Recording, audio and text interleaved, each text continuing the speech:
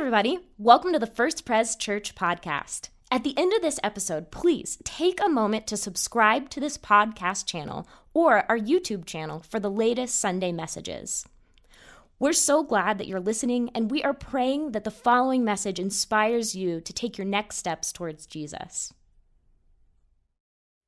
Well, hey, church, everywhere you're gathered and worshiping today, I'm grateful that you are spending this time with the Lord, allowing the Lord to fashion your life and to shape your life. And we're in Bible Top 5. We're talking about these popular verses. We're going to look at Isaiah 41:10. So I'm going to read around that in Isaiah 41, verses 8 to 16. And as you turn to Isaiah 41, as we open the Scriptures, we should always open our hearts to the Lord so that the Lord can use these words and speak to us, His Word, His living Word that shapes and forms us. So let's pause and pray. Lord, we ask that you would speak to us by your living and holy Word. Reset our minds, reset our thinking, change our lives by the way that you teach us and lead us and guide us and feed us on your holy living Word. Lord Jesus, we pray that you be with us today, speaking to each one your words of grace and truth. In Jesus' name we pray. The church said, amen. Isaiah 41 at verse 8. But you, Israel, my servant, Jacob, whom I have chosen, you descendants of Abraham, my friend, I took you from the ends of the earth, from the farthest corners I called you. I said, you are my servant, I've chosen you, and have not rejected you. So do not fear, for I am with you. Do not be dismayed, for I am your God. I will strengthen you and help you. I will uphold you with my righteous right hand. All who rage against you will surely be ashamed and disgraced. Those who oppose you will be as nothing and perish. Though you search for your enemies, you will not find them. Those who wage war against you will be as nothing at all. For I am the Lord your God, who takes hold of your right hand and says to you, do not fear, I will help you.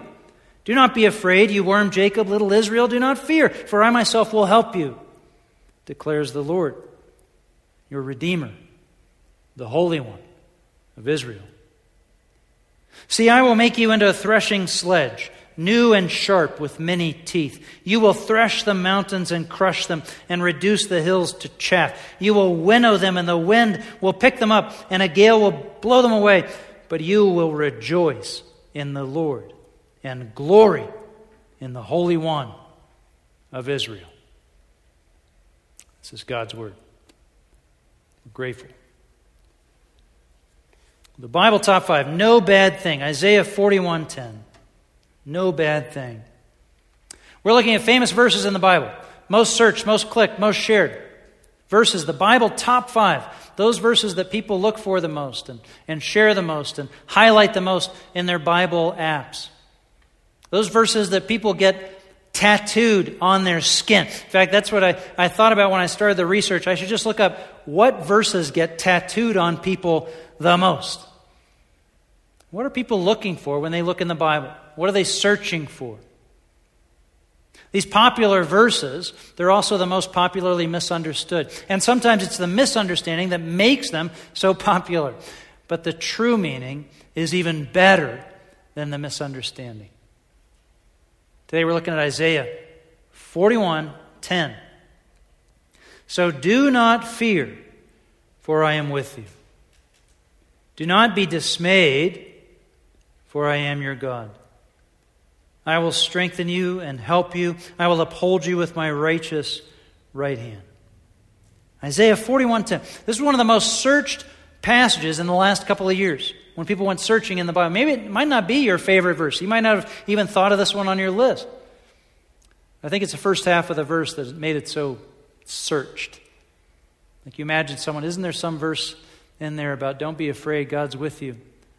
People hit on Isaiah 41:10. Oh yeah, so do not fear, for I am with you. Do not be dismayed, for I am your God. Oh yeah, we need that. That's the verse that we need. Tattoo that on my, we need that verse. We need that verse, right? Isaiah 41:10. Does the verse mean that no bad thing will come your way? Does the passage tell us that if we follow Jesus, if we get right with God, if we give our lives to the Lord, that no bad thing will come your way? Does it promise us that once we're followers of Jesus, if we give our lives to Jesus, that there will be no suffering, no hardship, no pain, nothing will come your way that's ever hard? Is that what happens when you give your life to Jesus? If you were in the room, I could hear you scoffing right now. I could hear all the yep. We're not so naive, are we? As to think that to follow Jesus means freedom from hardship or struggle or pain in life. We're not so naive to think that. But I think that's what others think of us sometimes. I think that's what other people look at us, going to church or hosting church in our homes or worshiping on Sunday morning, and they say, well, I think that's what they're doing. I think what they're doing is they're trying to go there, get right with God, and get on God's good side so that nothing bad will happen to them. It's a silly superstition. Well, you know what? That would be a silly superstition. But we don't believe that. I do think, though, that sometimes it creeps into our hearts. It kind of seeps in to what we think, even as Christians. We think, I did what Pastor Tim said. I did what the Bible was telling me to do. I followed all the rules that my youth leader put out, And still, I'm getting burned out here. So what's up? This God thing isn't working. God isn't working for me. Does God promise a life with no bad things? No. But there is a promise. There is a promise. And it's a promise that we need. The prophet Isaiah speaks in a time when the people of God, they were threatened by the forces in the world rising up against them. The Babylonian Empire, the Assyrian Empire, they were building up military forces that the Israelites could never hope to match. And so their anxiety about the future was through the roof. We don't know what's going to happen next. We don't know what's going to come. There were challenges ahead. Hard times were coming.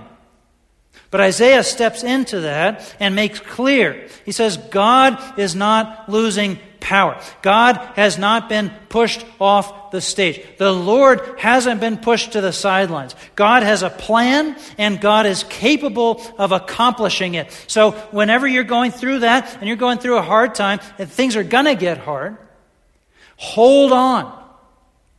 Because God is not losing control or spinning out of control or up there wringing his hands in heaven wondering what's going to happen next. God has got a plan, and he's going to work it through. And if that plan, even if that plan includes hard things, unexpected turns, disappointments, pain, suffering, struggle, even when it includes those things, hang on.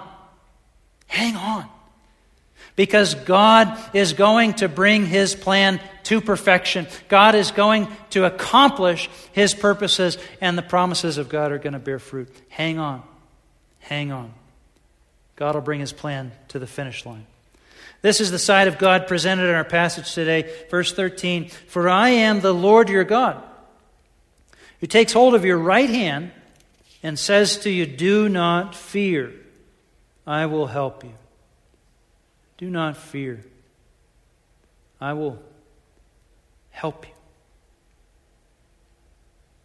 The people felt helpless on the landscape. So I think verse 14 is pretty funny. Verse 14, "Do not be afraid, you worm." Jacob, did you catch that when I read it? Like, worm? Little Israel, do not fear. "For I myself will help you, declares the Lord, your Redeemer, the Holy One of Israel." I think it's funny to me that God sticks with that. It's like, do not be afraid, little worm. Thanks. What? It's like you're praying and you kind of feel like, Lord, I'm scared. I feel like a worm. I feel like a worm on the sidewalk. I feel like a little insect. Anything could walk along and crush me, God. Please, Lord. And you expect God to sort of step forward and say, Oh, honey, no, you're not a worm. No, honey, no. But what does God do? He kind of takes a different tack, doesn't he? Yeah, you're kind of a worm, you know? I mean, you're, in the big scheme of things, very small. You see? But God says, hang in there. You see, the truth is we are very small. The truth is our lives are very precarious. The truth is that we're helpless. There's so many forces that could come in and end my life right now. This very moment, my life could come to an end like that. There's so many forces out there. We're very small. And we like to pretend that that's not true. But God doesn't pretend that's not true. He kind of says, you know what, you are kind of small, you know? But then he inserts the promise. But I'm your God. And I'm with you. And I'll strengthen you. Yeah, you're small, you're helpless, anything could come against you. I'm not going to pretend that you're not helpless and precarious and threatened and small, but I'm the Lord your God, and I'm with you, and I will help you. You're small, but I'm big, so don't be afraid. In fact, God promises, your life in my hands, you might feel like a worm who can only make a tiny little track in the mud, but your life in my hand, I'm going to make you into a plow. I'm going to make you into a plow so big that you could plow down a mountain range. That's what I'm going to do. See, verse 15. See, I will make you into a threshing sledge, new and sharp, with many teeth. You will thresh the mountains and crush them and reduce the hills to chaff. You think you're small, but your life in my hands, we can change the world. You will winnow them. The wind will pick them up, and a gale will blow them away. And you will rejoice in the Lord and glory in the Holy One of Israel. Yes, you're small. Yes, you're helpless. Your life in my hands, the landscape changes. So even though we're small, the Lord says, I will help you. Does that mean we'll never face hardships? No. Life is hard. Life is hard. God never promises otherwise. Oh, I love the sunshine days when everything is all together, walking with Jesus, when it feels life just feels like me and Jesus walking through that wildflower meadow with the sun on my back and a cool breeze on my face, and everything's coming together. The economy is soaring, and my wife and I have got all the time in the world for each other, and our kids are stepping up and hitting home runs every time they're at the plate. Everything is just great, right? Just great. I love the happy times. But I grow the most in the struggle. We love the easy times, but we grow the most in the hard times. And so is it any wonder that the God who loves you allows hard things to come your way? Some of these hard things God allows in your life. They're just the product of living in a broken world. And God allows that to touch you, to impact you. You know things are not as they should be. Some of these things God sends. A test. You remember, a test is an opportunity to advance. Like a final exam, you're ready to move on. Some things God allows, some things God sends. Some of these hard things, friends, they're just the natural consequences of my dumb decisions. This is just what happens when I do me, and I make those dumb mistakes. And God just allows you to learn from that. Like, you touch that stove, it's hot. That's your gift out of that experience, right? Some things God allows, some things God sends, some things we do to ourselves, some things, friends, others do to us. But all these things, God can use to shape you and me more in the likeness of Jesus Christ, His Son. In fact, He promises to do it. Remember Romans 8:28. And we know that in all things, God works for the good of those who love Him, those who have been called according to His purpose. God uses the hard things to shape us. Pastor and author John Piper was really courageous and bold to put a book out almost immediately on coronavirus and Christ. And he suggested 7 things God may be doing in the middle of this pandemic. See, God is not dethroned by COVID-19, and God is not pushed to the sidelines. God is at work. So Piper said, I want to offer 7 things God might be doing in the middle of this pandemic. Things like what? Things like allowing us to see physically the ravaging effects of sin on the world and the created order. To allow us to see this isn't how it's supposed to be. To allow us to experience the damage of our selfish and sinful choices. That I could see that if I make that decision, it causes that effect.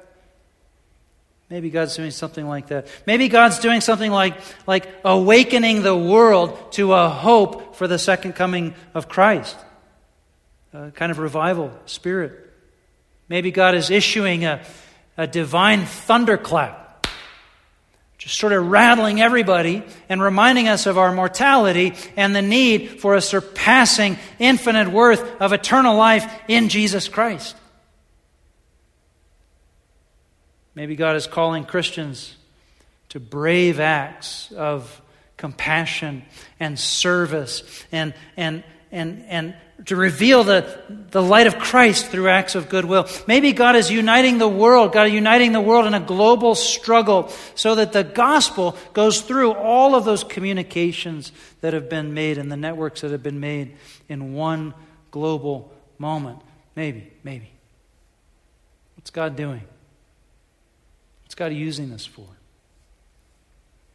I was challenged to read John Piper's perspective. But I was kind of encouraged too, right? Because these things are true when we go through these epidemics and plagues and pandemics. When we look back in the rearview mirror, that's what we see. We see, oh yeah, when that happened, people got serious about God. People, they opened their heart to Jesus and the gospel. Things changed. Like they were open. People created networks and they were moving in goodwill, and Christians stepped forward and did things heroic, and people just did heroic things, and the gospel moved, and things generally got better after, you see. Not when you're in it, not while you're sipping around in all this pain and all this, but after. The effects. What came after? Does Isaiah 41 promise a constantly comfortable life? When the Bible speaks of comfort, is it setting us up for a life with no pain, for a false expectation, a life of no bad thing? No, suffering will certainly be a part of life, and a part of life with God. But suffering in God's hands becomes an instrument to shape us, a megaphone to awaken us when we fall asleep, a prod to move us forward, a chisel to hammer away the extraneous material that's been holding us back and to shape us more into the likeness of Jesus, his Son. Proverbs 17:3 says, "The crucible for silver and the furnace for gold, but the Lord tests the heart." The crucible for silver. The silver goes into the crucible, you see. And then you set it in the fire. And the fire burns all around it, heats it up. You know, you kids that are worshiping out there, make that fire noise with me. You know, the silver. You're childlike at heart. You guys can join in too, right? All that heat, all that fire. The silver starts to melt, starts to bubble. And the impurities that are in that precious metal, they rise to the top. The fire does that. The heat does that. And all these impurities that were in there that you couldn't see, they rise to the surface of the metal. And the silversmith pushes that stuff out of the way, clears it out, and the metal cools, comes back into shape, refined. The crucible for silver, the furnace for gold. What about you and I? The Lord tests the heart. So what's worse than going through the fires?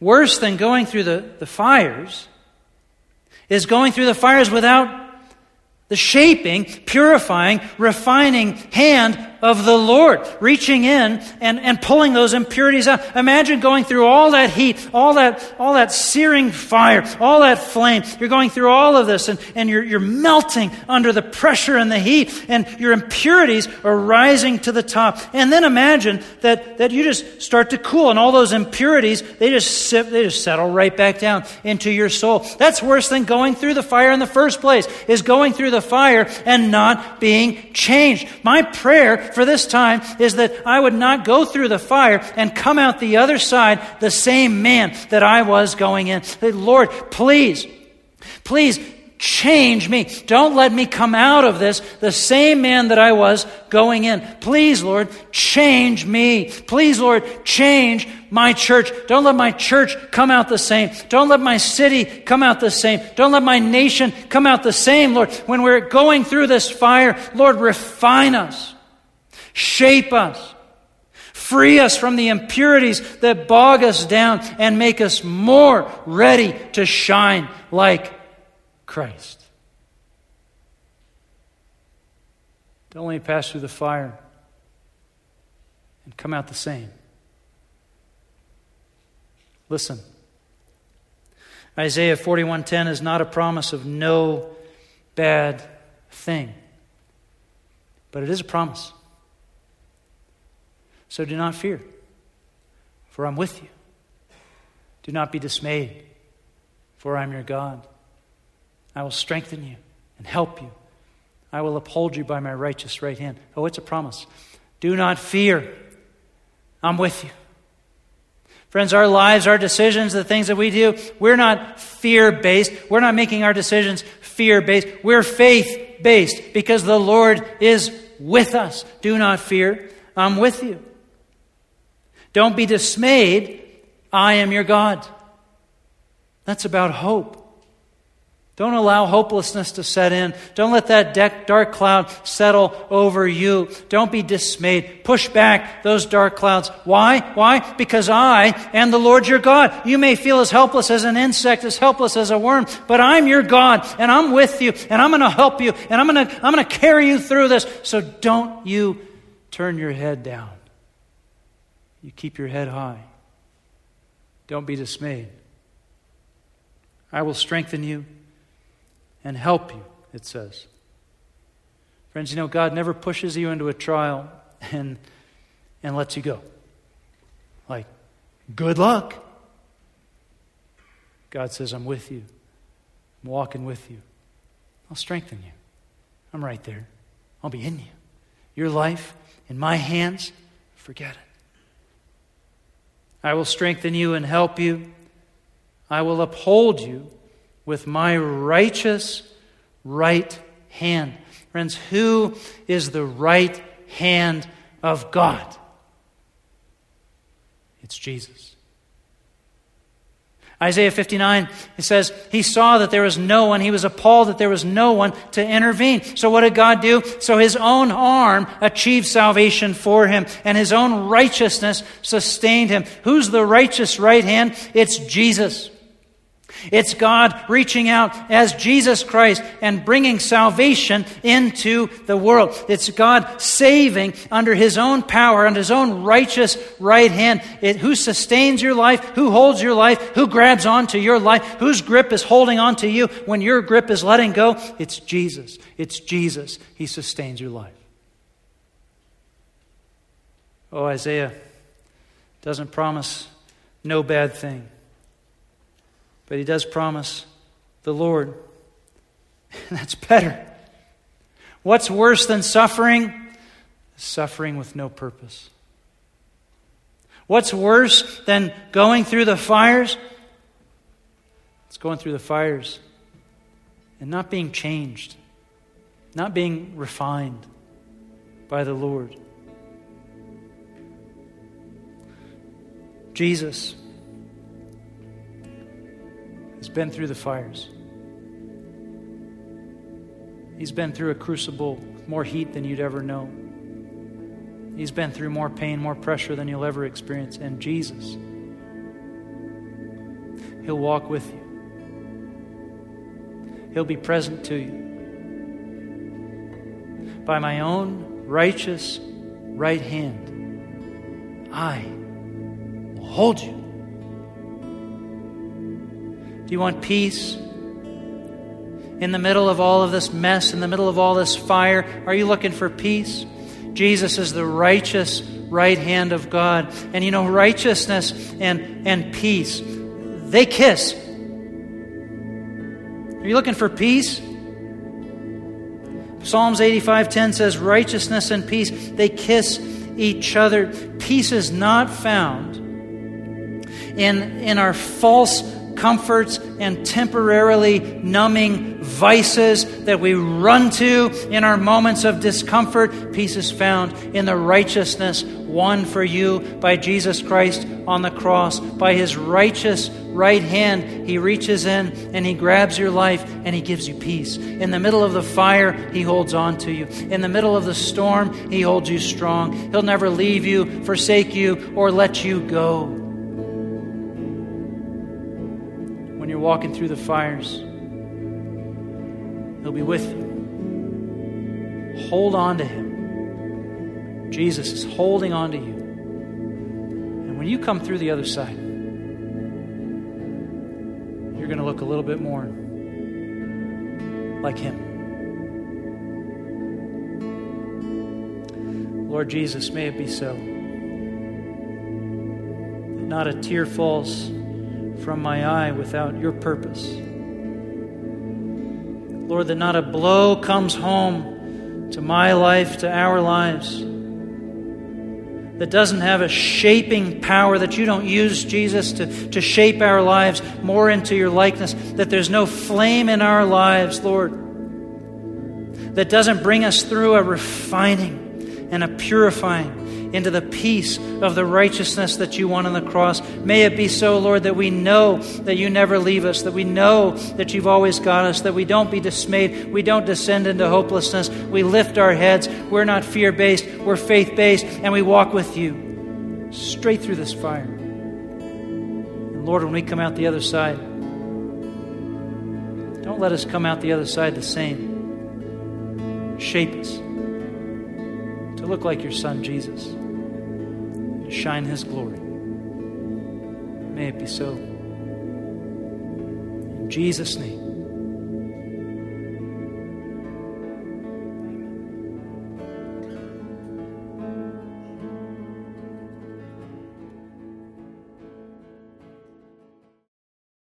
Hey, once again, thanks for listening. If you live in the Colorado Springs area, we would love to meet you on a Sunday morning.